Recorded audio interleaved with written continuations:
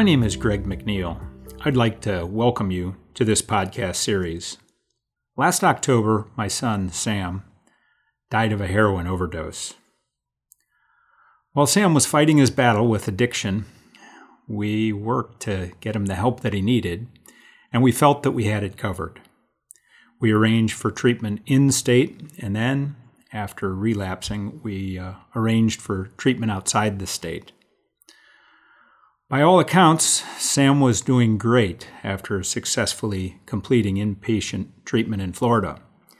He had a great job where he was looked upon as a sales leader. He had a beautiful, loving girlfriend and a baby on the way. He had much to live for, but for some reason, he decided to use on the afternoon of October 23rd, 2015. That proved to be the last time. The heroin he used was heavily laced with fentanyl. His girlfriend was away on a church group retreat. They found Sam the next day sitting in his favorite chair, where he had fallen off asleep, stopped breathing, and died while gaming the day before.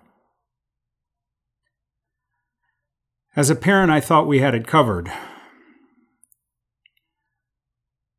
It's only been over the last 8 months since we lost Sam that I've realized how ill-prepared we were to help Sam fight his battle with opioid addiction. They say hindsight is 20/20. I believe that in this case that could be true. There's so much more that we know now that we didn't know when Sam was still with us about that disease.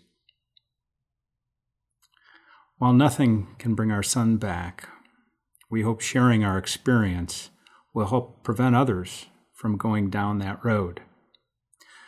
So in the coming weeks and months, I'll be interviewing some of the most authoritative sources on opioid addiction here in Ohio.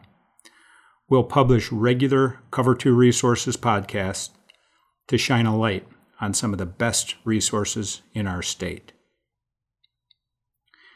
Season 1 of our Cover2 podcast series will consist of 7 episodes.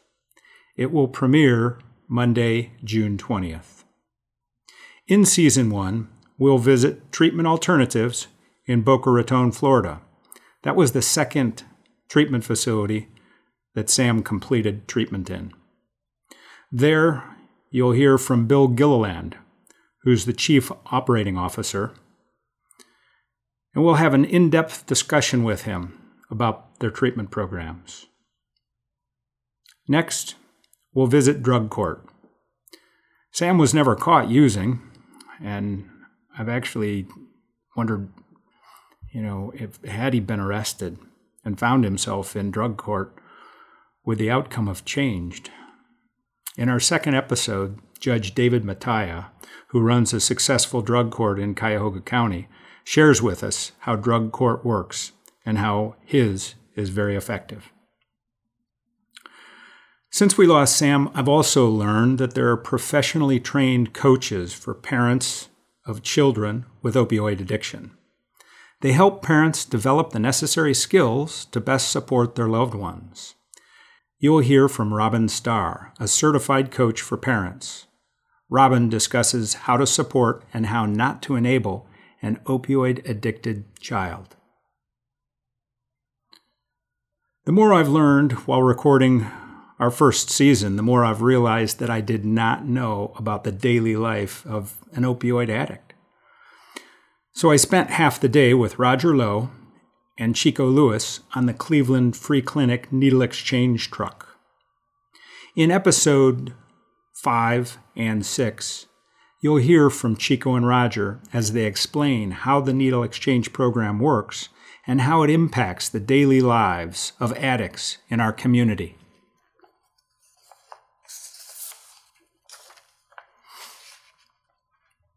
We conclude Season 1 with an interview with Dr. Tom Gilson, the Cuyahoga County Medical Examiner. Tom was kind enough to review Sam's autopsy, and he shares the lessons that can be learned from the report and what he's witnessed as the opioid epidemic has emerged in Northeast Ohio. I hope you find Season 1 informative, and thank you for listening and sharing our podcast.